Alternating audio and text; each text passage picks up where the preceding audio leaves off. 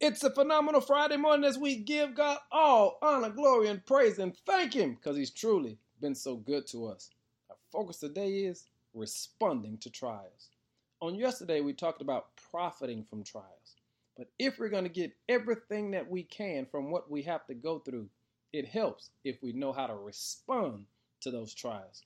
In James 1:1, James concludes verse 1 by saying, greetings. And he says greetings while getting ready to say to you and I that we ought to have joy when we find ourselves in trouble. It's because he understands that the word greetings in Greek, it does not mean hello, it does not mean what's up or how you're doing. That word greetings in Greek simply means to rejoice or to be satisfied. It's literally a command. It says, you are a child of God, and at all times you should rejoice and be satisfied. Kind of what David said in Psalm 34 when he said, I will bless the Lord at all times, and his praise shall continually be in my mouth.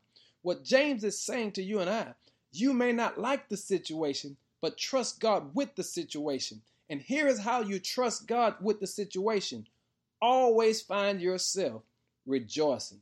Hey family, when you get attacked, when the enemy comes at you, you really want to get under their nerves? Start rejoicing.